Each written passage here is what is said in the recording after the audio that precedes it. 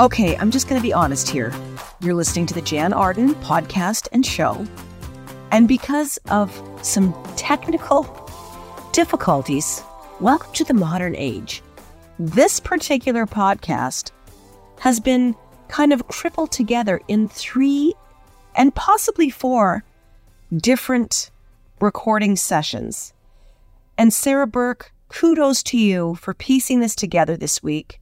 Anyway, here we are, Jan Arden podcast and show, Sarah Burke, Caitlin Green. We will never let you down. We are here, rain or shine, or if it takes us 19 sessions to put together these podcasts, we're going to do it. So dry dating is a thing. Dry dating. So no, it's not like dry humping, and it probably won't lead to dry humping. And if you were a Mormon teenager, you know what dry humping is, and Levi Lovin. But I digress. So dry dating, there's like almost 50% of people, and this is from an app called Flirtini. Yes, you heard that right. That really think it's important to not be drinking alcohol on a first date. That they want to be clear and they really want to get a sense of a person. So dry dating. Caitlin, what are your thoughts on dry dating? I just think it's funny because they have a teeny in the name. So it sounds like they're going to be promoting drinks, but they're not. There was a trend previously as well, and it was about morning dates. Instead of moving away from evening dates or even a lunch date, it was let's meet up first thing in the morning and we can go for a coffee together and a walk. If you have a dog, you go for a dog walk together. And everyone felt that this was sort of a low barrier to entry date for people. And you had a chance to see everyone first thing. Maybe they're in more casual clothing. Less sexual, exactly. Much more G-rated, but also more reflective of who you might truly be versus getting all gussied up, going out to a fancy restaurant, having a bunch of drinks. Like, how often do you really do that? But you probably go for a coffee and a walk in your Lululemons very often. So it's a more honest portrayal of who you are. I like that idea. I wish that was around when I was dating. I would have done it. And just as far as my own little experience, when I was a very young person, I'm going to say like 19, 20, I went on a date with a substantially older fellow. I think he was like 34, 35. Anyway, we went to a pizza place, Piazza Pizza.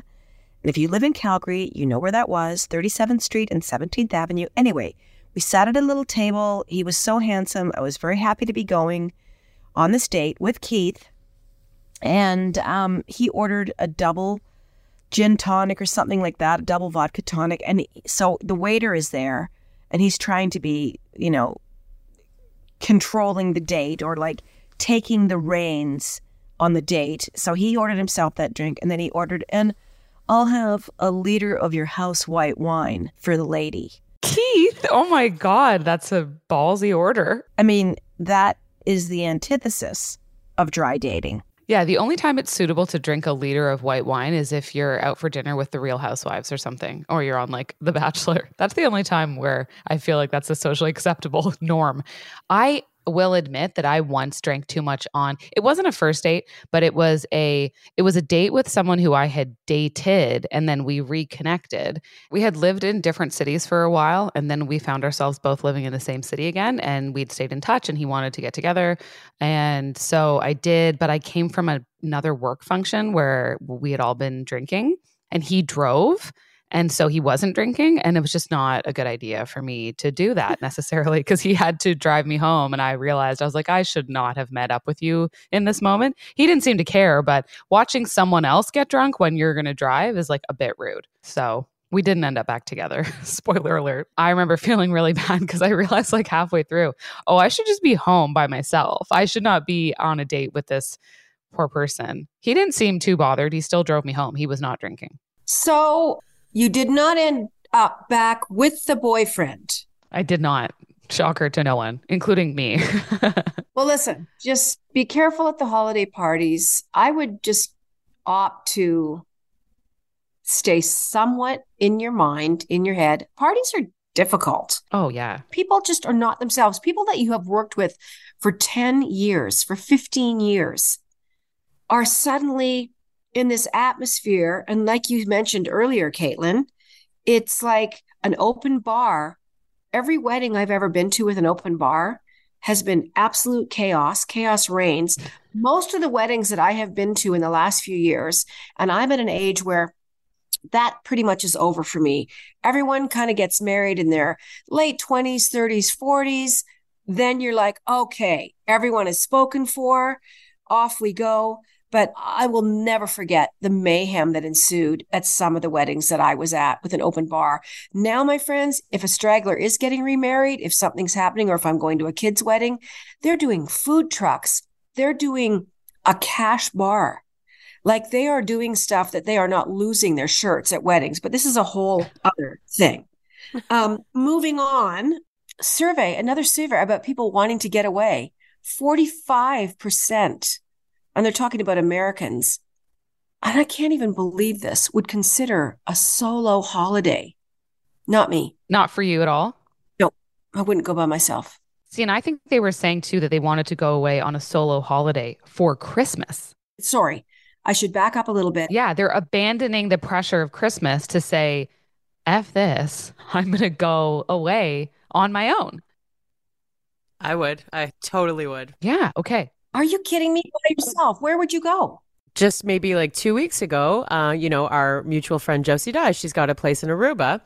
Single Sarah kind of can do what she wants right now. Just doing my own thing. And like, sure, I would make sure I like spend some time with mom and dad and my sister on either side of the vacation. But I was like, hey, Josie, what's going on at the place in Aruba? I mean, I haven't booked anything, but I definitely was thinking about it. 50% of people, these aren't just single people like you, are saying they want a break from their partner. Merry Christmas. See you later. I definitely felt that way this time last year. So, almost 50% need a break from their partner. And 46%, which is, you might as well say 50%. Yeah. Come on, let's round it up. Need a break from their kids. Wow. So what's happening to everybody at the holidays? Like, why are the wheels falling off the bus here?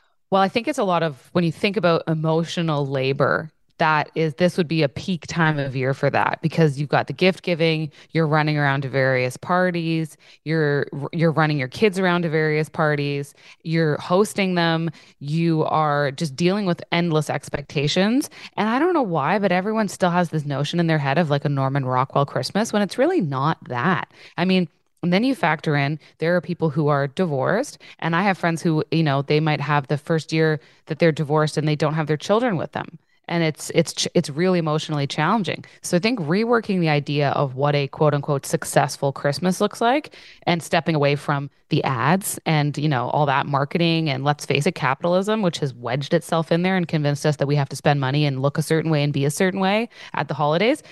I just feel like people are too smart for that now. Everyone's saying I'm tired, I'm overworked, I'm broke, whatever that mix is, and they don't want to do it. They just want to sit on a beach. Or it could be reasons like this.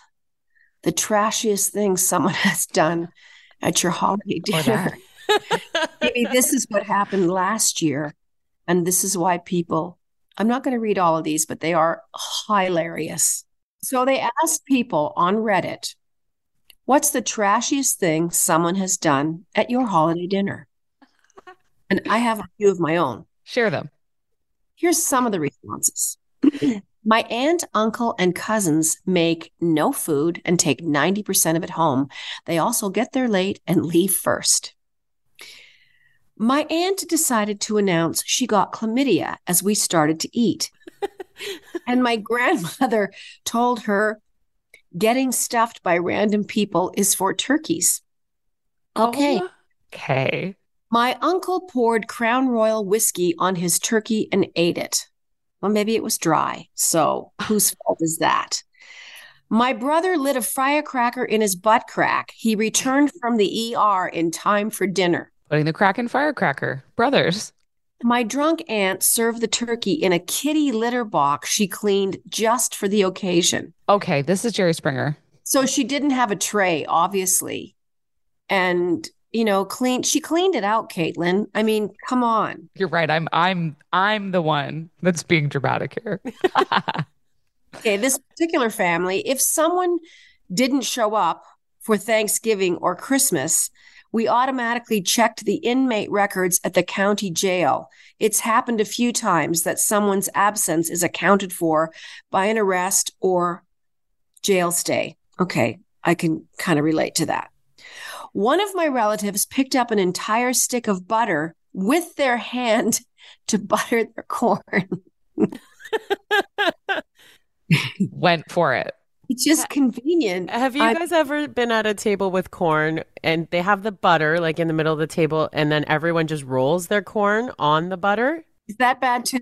I figure with family, you're okay. Like I don't mind a corn roller. I don't mind a corn roller, but I do then wonder to myself, what do they do with the corn with the butter after? And sometimes you know how they get little strands of other people's corn hair in it? It's off-putting. I will say that.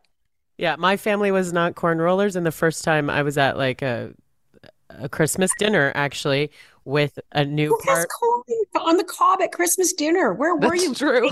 Might have been Thanksgiving. It might have been Thanksgiving. Either way. But yeah, it was the first time that I saw the rolling happening. That I don't have an issue with, but maybe that was such a family thing that it never ever tweaked my mind that this could be a hygiene issue because everyone's corn was unchewed at this point, so that hadn't been It's true. in anyone's mouth. Okay, my brother-in-law's father went out to the refrigerator we keep in the garage and ate both pumpkin pies we made before dinner was even served.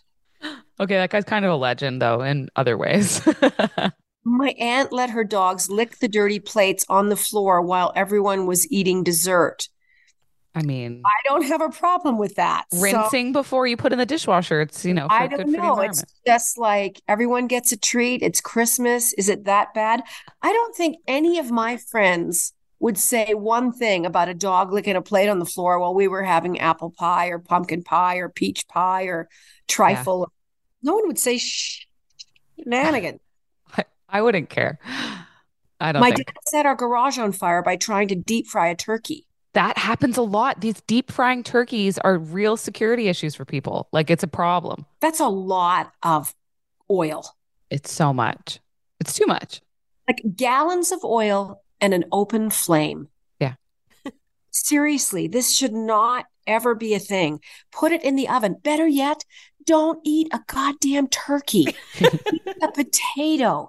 Bake a potato. There's so many great plant alternatives out there. Something like 230 million turkeys are killed for Thanksgiving and Christmas. It seems excessive. It's so, listen, who made that a tradition? You know what? It's not even a tradition. You take me back to Plymouth Rock. Somebody walk me through the turkey, please. I want to know why the poor turkey got saddled with this and not a tomato. I wonder if is it tied to the whole, how after the Great Depression, it was a thing that politicians ran on where they'd be like a chicken on every table. I wonder if it's tied to that because everyone had just lived through the Dust Bowl. So if you could promise people actual protein at dinner, they were going to vote for you. I feel like that's kind of where maybe this all started. Everybody was... A turkey doesn't have to be that tradition. Caitlin, you're the one that was telling me that your family went for Chinese food on Christmas. We did. I've done that. I've had Chinese food on Christmas. Not only that, I once had one of my favorite Christmases. We went for dinner at a hotel because hotels are frequently where people will have a Christmas dinner because they have to have their kitchen open. And so they do a really nice, like traditional style Christmas dinner at lots of these hotels in Toronto. And then afterwards, we went to go see a movie. And when we went to go see the movie, the theater was packed. We didn't choose an uplifting film. We went to go see The Wrestler. I thought you were going to say Apocalypse Now or something. No. We went to go see The Wrestler. It was great. It won Academy Awards for a reason. And you know who was there? Rick Mercer. No. Yes, he was. I remember being like, oh, a celeb.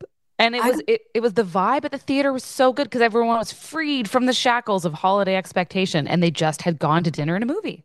Welcome to Jewish Christmas. Yeah. We just eat Chinese food and go to a movie. So many wacky Christmas dinners, I can remember growing up.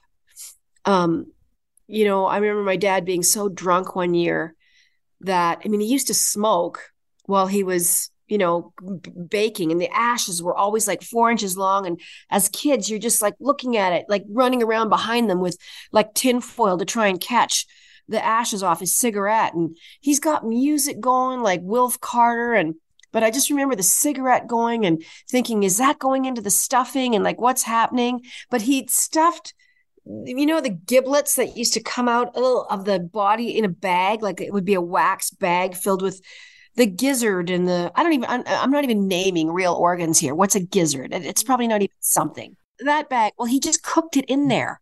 So that bag was cooked inside. Like I didn't really want to eat turkey as a child even then, but I just, and my Uncle Jerry would be so hammered. He'd be drinking like a straight glass of rum, sitting at the table, smoking too. Like the 70s were nuts for people smoking at the table. They would take a big bite of something and then be smoking. Oh, I have a lot of fond memories, but it's like, it really is mayhem because once again, it's those relatives that we hardly ever saw. And my poor mother felt beholden to her brother. Like it was one time a year, maybe every second, third year, that she would have him and a new girlfriend who would be on some kind of pills, with the one Jimmy eye. And we'd be like, Mom would say, just be nice to her. I don't know what her name is. And he's probably going to be drunk. And oh my God, it was just, I just think back and I think of my mom and what she must have endured to try and get a meal on the table and to keep my dad in line. And they weren't always like that, but the 70s in particular were wild. It was like Christmas Vacation. Yeah.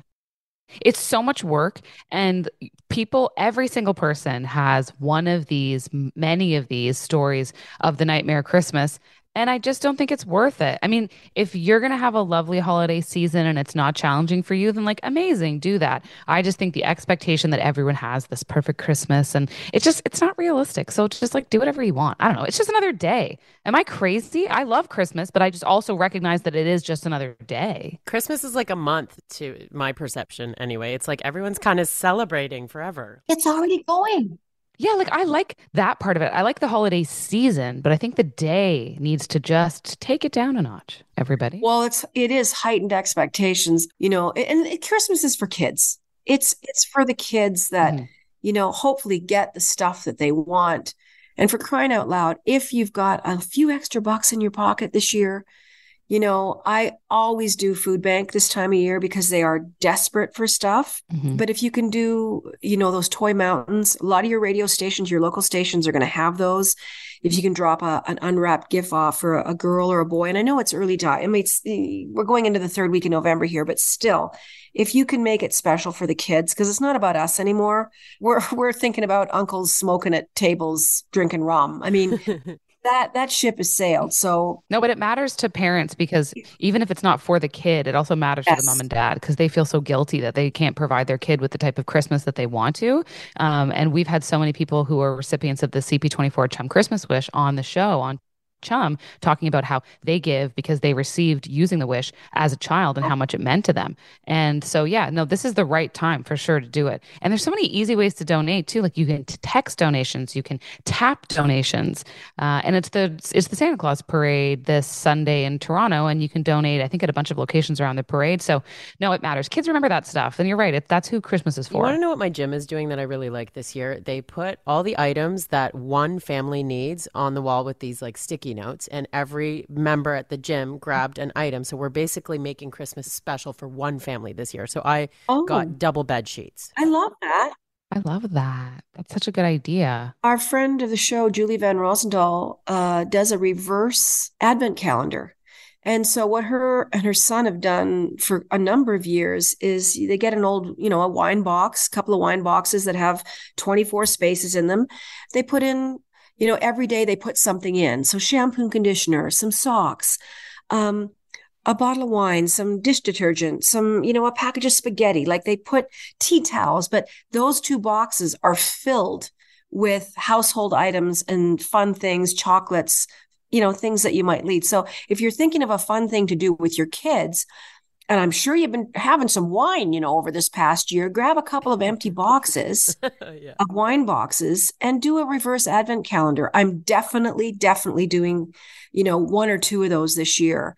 You are listening to the Jan Arden podcast and show. We've had quite the day here.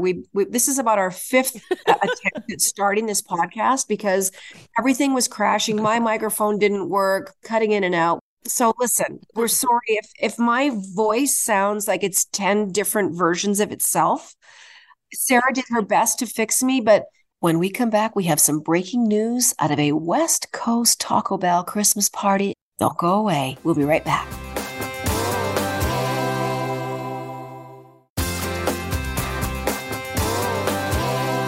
Welcome back to the Jan Arden podcast and show. We have a news breaking item that correlates perfectly with our Christmas party extravaganza discussion off the top of the show. Caitlin, tell us what's just come in on the wire. And now from the Jan Arden podcast news desk. An LA area Taco Bell employee is suing the company after she claims a party at the restaurant descended into a drunken mess that included open sex. She says she saw a coworker, quote, having sex with his wife in front of everyone while his wife was kissing her female manager and another female coworker at the same time. If an orgy at a Taco Bell isn't a harbinger of doom, I honestly don't know what is. It's the least sexy thing I could think of. A Taco Bell orgy. Also, can we stop referring to Taco Bell as a restaurant? It's Taco Bell. That's all we need to say about it. Taco is ringing all the bells this Christmas. It's not even, oh man. How do you segue here into your story about the technology of hair? I don't know. I feel like it was important for us to include that in because listen, you're not going to top that party. So no matter what you do this Christmas, I have faith in you, listener. I know that our listeners are decent, upstanding people that would only maybe do one of those things, but not everything all at the same time. I usually stick to 2 drinks at company functions now. That would be the most I would have. And it would be with snacks and some water and spread out over a reasonable period of time because I have seen so many horror stories. And Jan and Sarah, both women in media, media people given an open bar will go to town. And then there was a famous story, and I won't reveal where this was, but it was at a workplace that had edit suites. And so there were edit suites there, and there was a very attractive young intern, and there was also someone who was a seasoned on-camera professional. And the two of them had a little bit of a booze-infused tryst in one of the edit suites at a company holiday party. So fast forward to, where do you think in a building that has very expensive edit suites, all of the cameras would be? Inside, looking at the equipment. That was interesting. And guys, we got to get the Ask Jan on the go here. Like, please, I know. They're afraid of me. Tell us if you have like a holiday party squandry of sorts. Please send us a voice note, or you can just tell us about like a past holiday party, even if it hasn't happened yet. Yeah, I want to hear. You can ask Jan or just tell Jan. Just tell us what you've been doing at your, I told you about my uncle's drinking rum and smoking a cigarette and chasing around my dad with a piece of tinfoil to catch his ashes. Come on. You have to do that when you're 8. Come on. You didn't tell us about any of the things that you did, though. And look how I turned out. Oh, you know what? I've been pretty good over the years. I think I sort of tried to reel myself in and behave somewhat. And I was always so glad to see mom and dad. And I really love Christmas. I love the vibe. Like we were talking about having those naps in front of a fireplace and having the food and constantly eating toffee and, counting the Ferrero Rocher wrappers and going like, I've had 8, like I need to reel it in. And I'm not a big sweet tooth person, but Christmas Day, Boxing Day, when Dad would always bring out a box of Olivier's chocolates. And if you're in the Calgary area, it's a family-owned chocolatier. They might still be around, but that box of chocolates weighed about 10 pounds and he got them every year. And I knew which ones I liked. But anyway, I love Christmas, but Christmas parties, I've never been to a staff Christmas party because I've never worked in an office. I've never had a job where I work with other people. And I've never had a Christmas band party. We're always working. I've done lots of Christmas tours. And, we're all so excited to get our butts home before like the 23rd of December, which is when we're usually always working on the road. So you've never had like an orgy next to a cheese gordita is what I'm taking away from this. That I can remember, Caitlin. No. I just want to know the location. I want to know what location this happened at. I want to know what happened to all their crunch wraps in the mix. Like what was happening here? I have so many questions. It is the season of napping, apparently. A survey has found that 60% of respondents said they were more likely to take naps during the holiday season. Maybe that's because of food. It is for sure. It's tryptophan. If you're having turkey, that's definitely causing it. And also wine and just generally talking so much to everyone and socializing, long drives. These are things that make people want to nap. And you really do feel like the year is coming to an end. I deserve this. Here, they even go further on this survey, which makes me really smile. The perfect holiday nap begins at 2:57 p.m. and it lasts for 42 minutes. Doesn't that sound relaxing? Yeah, I nodded off even saying that. Oh, it's so good. I fell back to sleep this past weekend. My husband took me for an early birthday staycation overnight at a hotel. And so we go and we woke up in the morning and we both wake up absurdly early, even when our son isn't our alarm clock, just because we're conditioned to wake up when he does. And I'm conditioned to wake up even earlier during the week because of my morning shift. So I wake up and can't go back to sleep. It's like 5:30. And then I realized we don't have to do anything. We can just lay in bed. And at 8 a.m., I fell back asleep for 40 minutes exactly. And I woke up so rejuvenated and said 40 minutes is the ideal nap length. Well, they're saying 42. I want to know who does these surveys. Anyway, I'm not a huge napper, but I know that when I do nap, especially during the holidays, in front of a fire, that's just that perfect kind of crackly noise that becomes like ASMR. And, you can hear voices. For me, a person that lives alone during the holidays or when people are over, I really do feel it's like a safety thing. I feel like, oh, I can really lean into this and I don't have to worry about anything. And somebody else is watching the dog and nothing's going to burn. It is so great. I'm going to 1,000,000% agree with seasonal napping because it is the one time a year that I do like really love it. Caitlin, do you nap? Are you like a regular napper with your morning show situation? Yeah. So every day, no matter where I am, I'd say at 1 p.m., I begin to turn into a pumpkin. So But you've been up since 3. exactly. Well, 4, but Okay. still, Still. it's absurd. I mean, there's no functioning for me very well in the afternoon. So at 1 o'clock, I power down. I've eaten. I'm back at home. I've tidied up. I've finished my work stuff.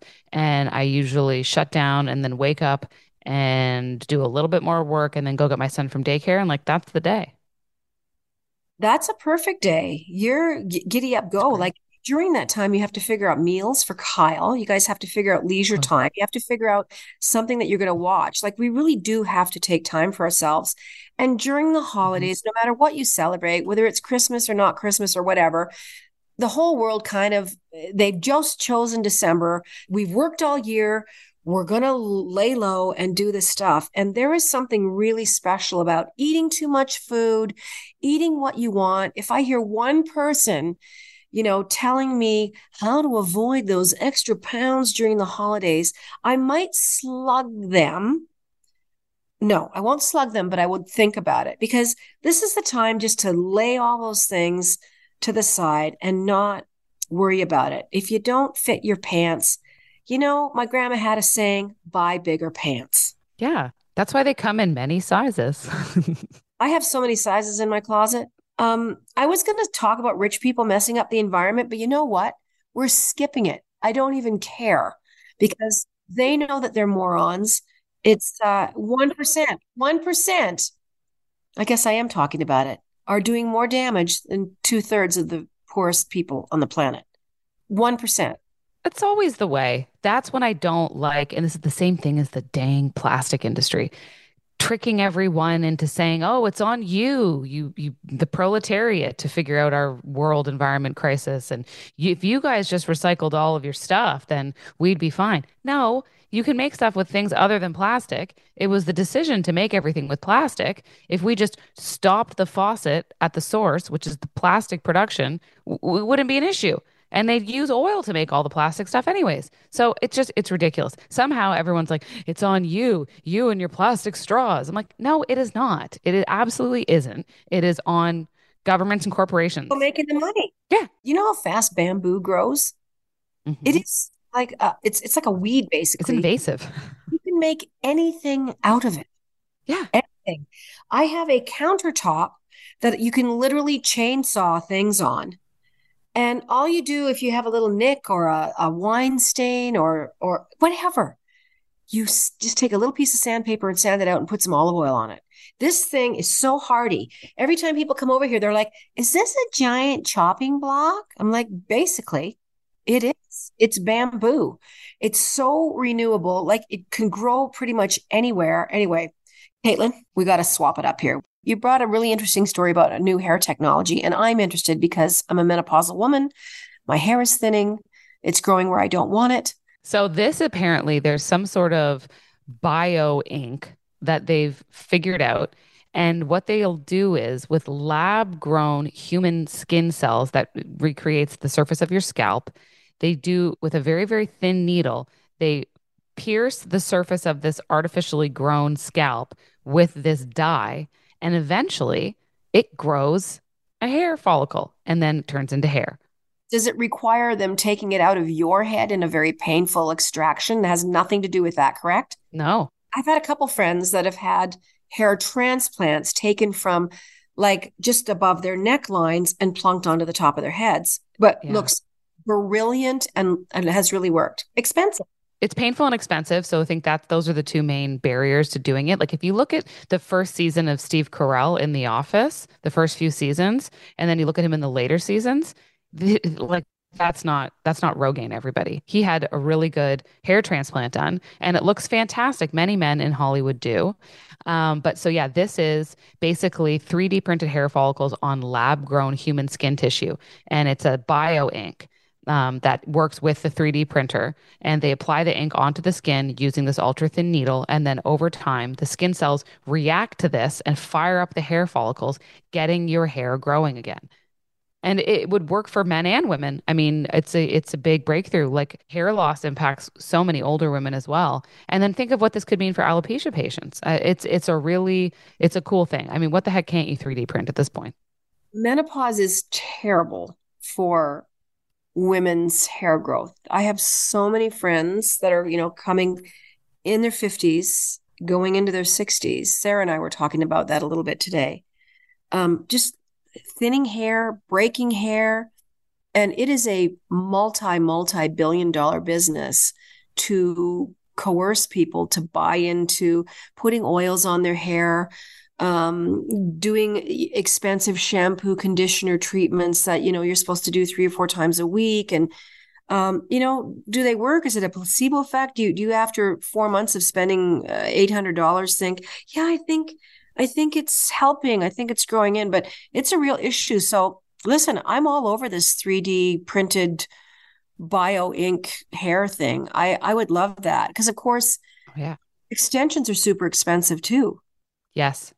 And depending on how you get the extensions done, it can destroy your hair. Because if you use the little beads and then you heat treat your hair, like you use a hair dryer or anything, it causes them to break off. So you're best to use the tape, but it's really hard to style. You have to get it refilled all the time and it's so expensive. This could be a fun option. Sarah, what was it about your sister? My sister has actually had like a huge insecurity since she was, I think, in grade, if I remember correctly, it was like grade 4 or 5. Not even right. So young. Yeah, so it was just like a hormonal thing. She's constantly had to like, have her thyroid checked and things like that. And I'm going to let her know about this because I think it's interesting. She's tried many products and treatments over the years and yeah, she's kind of just settled on always being blonde because it feels like the best. When your hair's dark, it's easier to see through the scalp situation and yeah, so I really feel, and isn't like hair loss a big thing during postpartum too? Oh my gosh, I was just going to say. So when you are pregnant, your hair doesn't really fall out. And so you have an awful lot of it. And you're like, ooh, my hair is so luxurious. And then after, I'd say typically, especially after you're done breastfeeding, but probably the 6 to 8 month mark, all of that extra hair starts to fall out. And it usually does it around your very front of your hair. And so you wind up having these little postpartum bangs and they just stick straight up. It's like this fluffy fringe around your head. And it's ridiculous. It lasts forever. And I've had it And, thankfully you can like have your hair flatten at the front and it just goes away. But it's so frustrating. And some women, it never really comes back in the same way after you've had a child because your hormones change, and your hormones change every 7 years anyways. So this is an issue that comes for both men and women.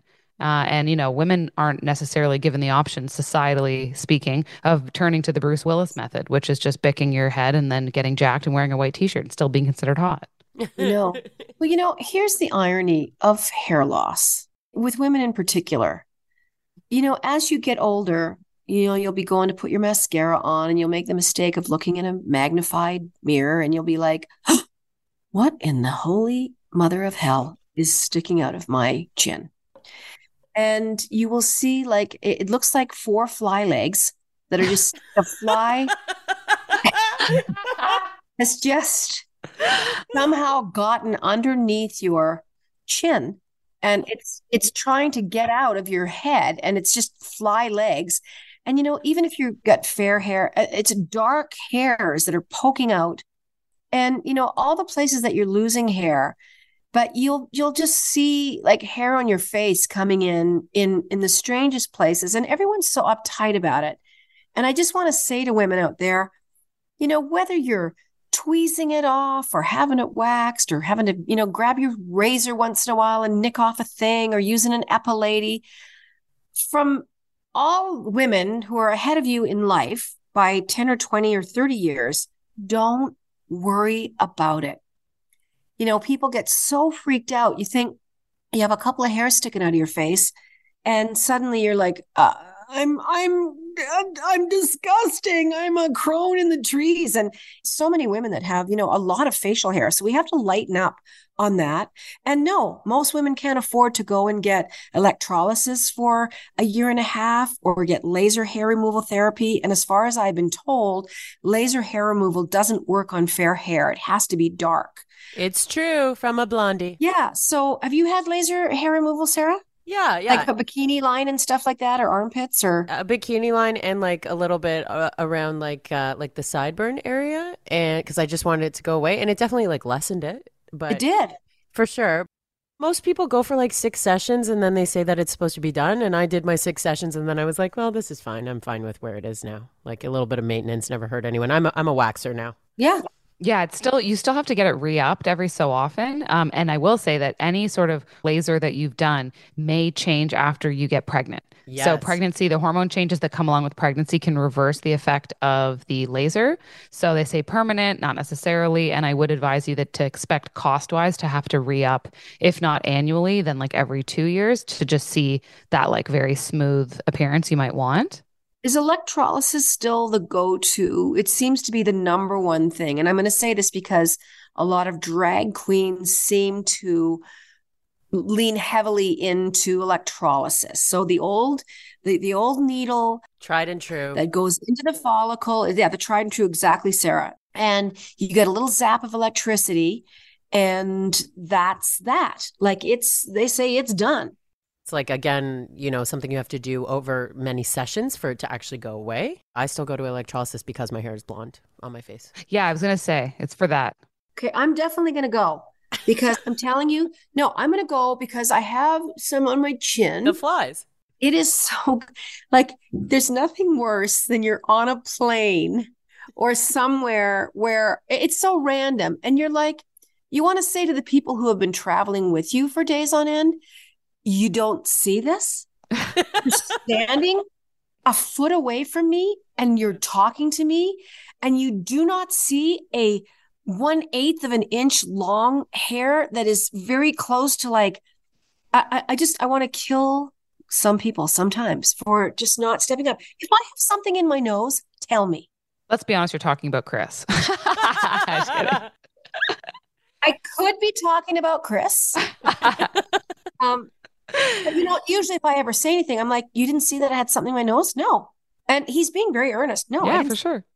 Listen, I don't know where we got to with this, but I think it's important that women band together and support each other and tell each other what's going on. But it's okay. It's all going to be okay. We're all going to have beards and we're going to live alone in a complex somewhere in rural Quebec. So don't worry about it. Oh, I love that idea. Thank you. You've been listening to the Jan Arden podcast and show. Subscribe to our show. Give us some ratings, 5 stars, 10 stars if you want. We're available to listen to on all your favorite platforms where you get your podcasts, iHeartRadio, iTunes, Spotify, wherever you get them. Thanks for listening. You mean a lot to us. We'll see you next time. Toodly-doo.